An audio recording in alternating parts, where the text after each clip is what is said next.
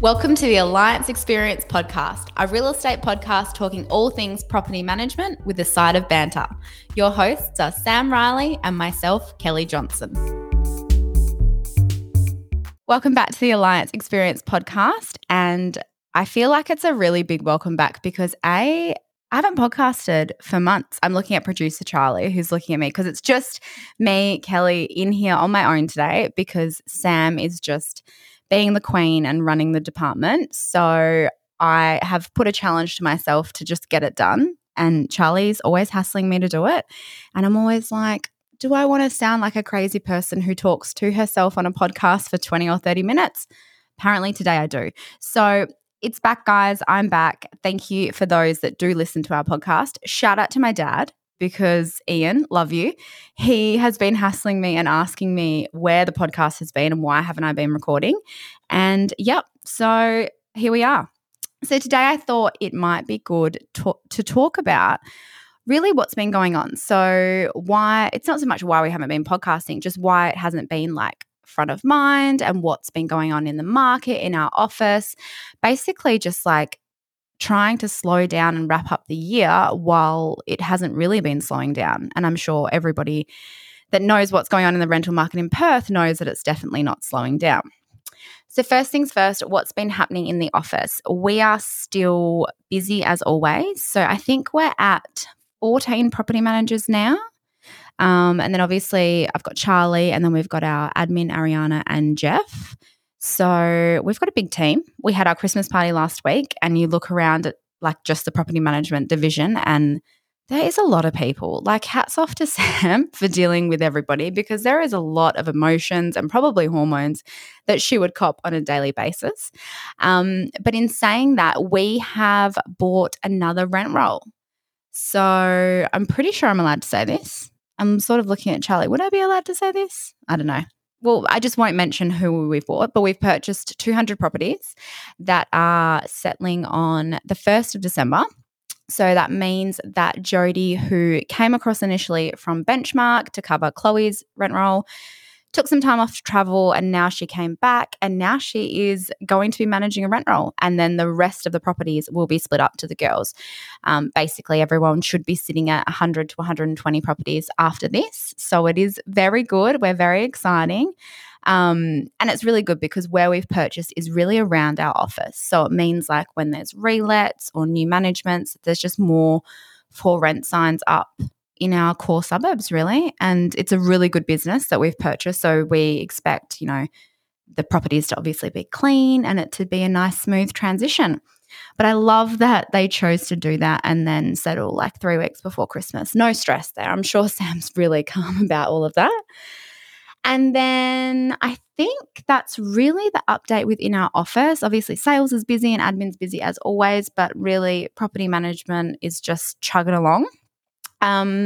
Let's talk about the market, because I honestly feel like I could do a podcast every week about purely just the rental market, what I'm seeing, what I'm hearing, and how I'm finding it out there. Obviously, I am the new client service manager here, so I am the first point of contact for anyone potentially thinking of renting their house out or having any rental questions.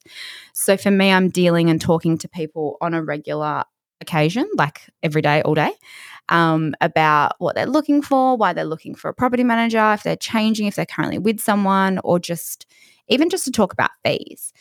And I think that's been my biggest sticking point within the last probably 3 to 4 months is just fees. Like there's so many companies out there that obviously manage properties. There's property management only companies.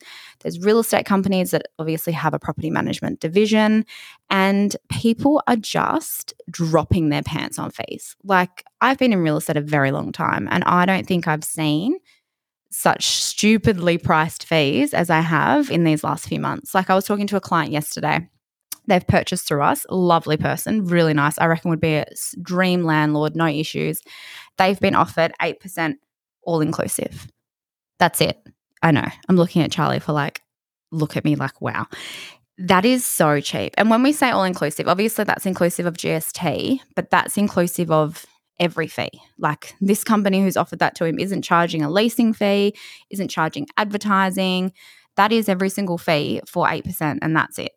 So it's pretty hard to go up against that. And I find that unless you want to match whatever they're offered elsewhere, they're just not interested. Like I said to this gentleman, have you got any room to move? Would you meet me halfway? Like if I was at this percent, could you come up a bit? And he was like, no, like unless you're going to match this management fee, I'm just going to go with the cheaper option.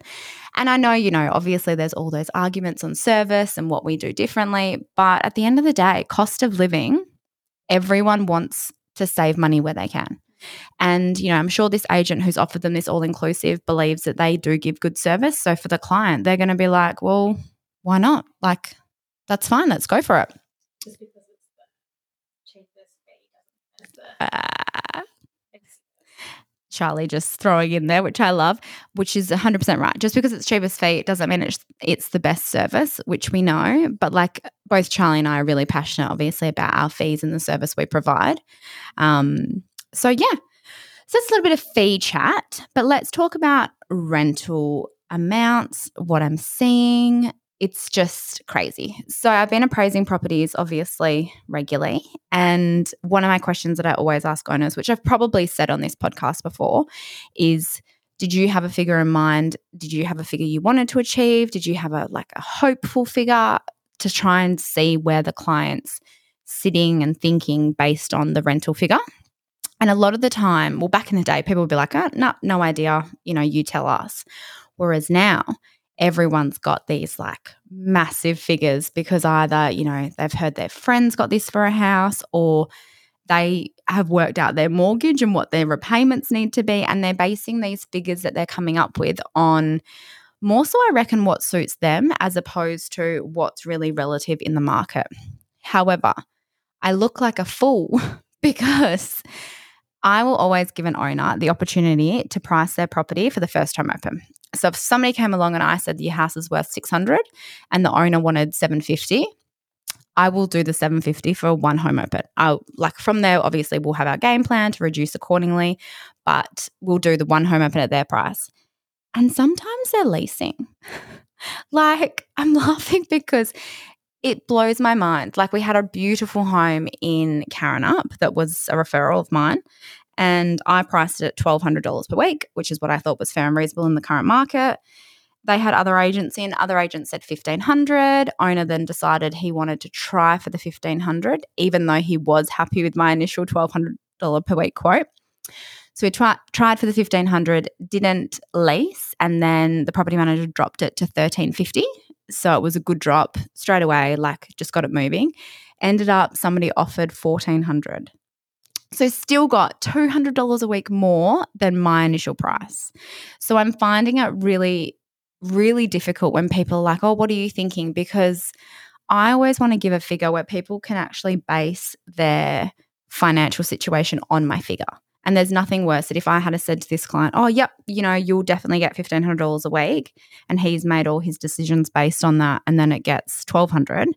So I think it's really hard as well in winning business when I might not be telling them what they want to hear. So trying to keep them within, the realms of why they should use us, even though I'm giving them information they probably don't want to have.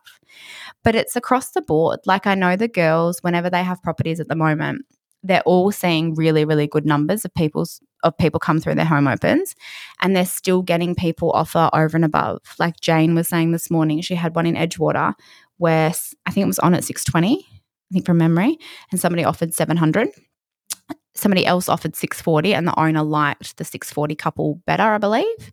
So obviously went with that. But that's still that was, I think, a 3x1 or something in Edgewater. It's honestly just crazy. So I think the most interesting part is that everyone's sort of looking to blame people. Oh, my property manager or my real estate, this and that. The tenants are doing it to themselves. Kira and I were having a conversation on Friday last week about a house in Heathridge that we just leased. So it had a really big home open. It was the one that you went out. I won't say addresses, but you know the house I'm talking about. I priced it at 7. Owner wanted to go on at 800 per week. And the owner is gorgeous. One of the nicest owners I've probably had in a long time. And she was like, I know it's cheeky. Like, let's just try and see how we go. And I was like, oh, look, absolutely. Like, we can always come down. We can't go up, if that makes sense. So I put it on, and the photos obviously looked really good of the house. And we had, I think, 51 people registered to view. Like, that's huge. So when we say register to view, that means that people have basically put in their information. So when a home open is scheduled, they will be attending. And then obviously on the day they get reminded and things like that. But in the scheme of this, when you're telling the owner, you can say 51 people so far are registered to attend the home open on the day. Home open came, and I think you guys had 36 around there. And then there ended up being applications up to $900 a week. So like Kira and I were saying that it's actually the tenants that are pushing the price up, but it's sad because they're pushing up because of desperation. So they can say, oh, the agents are pricing like this, like that. If, the house next door to these guys heard that they were offered 900, of course they're going to put their house on the market because it's not worth what people are paying. And at some point, it's all going to hit the fan basically and change, and people aren't going to be able to afford to pay the rent or pay the mortgages because they've based it on all these massive figures. So I'm really trying to, I guess, just educate people on around the fact that this won't last forever. Like, I do think Perth will, keep growing and doing well, but at some point, these rents are not going to be sustainable. And what people are paying for small houses in suburbs that used to be cheap as chips is just wild. So that's a lot of what we're seeing. Like, we're seeing a lot of the actual tenants pushing up. And on that also, the owners didn't take the 900. They took somebody at like 820 because that was a really good tenant. So the highest rent won't always get you the house, but it's just good to keep in mind that there are people that are still offering well above what the house is worth. And then, home opens are still really busy. Like, I did a home open for one of Mel's properties in Clarkson on a Saturday. Was happy to do it, but it's not for me.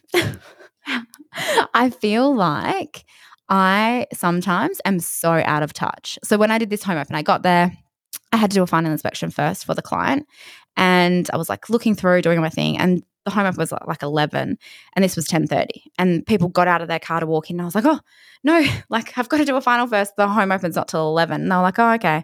So then I went and did my thing, and then at like 10 to 11, I was like, oh, just come through, I'm finished now. And then they just start like, everyone's got a sob story.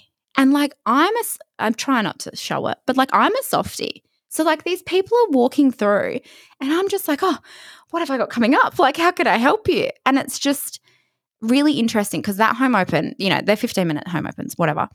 But I would have been there for maybe like 45 minutes. And I've left thinking, 18 people came. Everyone's going to apply. Everyone's got a sob story. I don't know how we're going to do it. And I think Mel only got like 4 applications. So I just don't know why people are going and like making out like they like something and then not bothering, or, which I kept saying to everybody on the day, don't be put off by how many people you see. Because obviously 18 groups of people have come through this home open where we only got 4 applications. So obviously ended up leasing to a lovely lady, I think, on her own. But yeah, it's just wild that when you're in the field seeing that there are actually so many people desperate for properties, and, in situations that aren't like one of them, the guy was renting, he'd been there for like 8 years and the owner was selling and he'd been given notice. So he's got like 2 weeks to get out. And I was like, ugh. But it does make me wonder, which is going to sound really bad, if like they've always been good tenants, or like they've taken the piss for a while and then coasted along and maybe been a bit late on their rent or been a bit bad on inspections, and now it's all sort of catching up to them.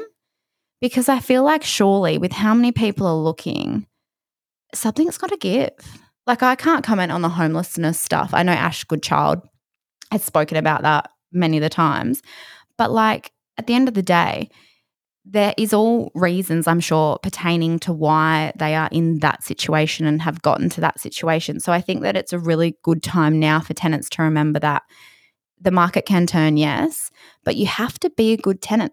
You have to pay your rent. You have to do good inspections, because at some point it may bite you in the bum and you might go, oh, that time where I, vacated a house really badly is now biting me in the bum because like the market's so tough. So I think that's really important when, talking to tenants, I guess, about what's happening in the market. And then just talking to landlords. Like, in general, just don't be just don't be buying a house based on this rent being forever. Like I said this to a client today, actually. I had a really good chat to one of Chris Wilcox's clients, and he's just bought a house in Clarkson. Like, it's a big block, 700 square metre, original Clarkson house. Not the worst house, not the best house.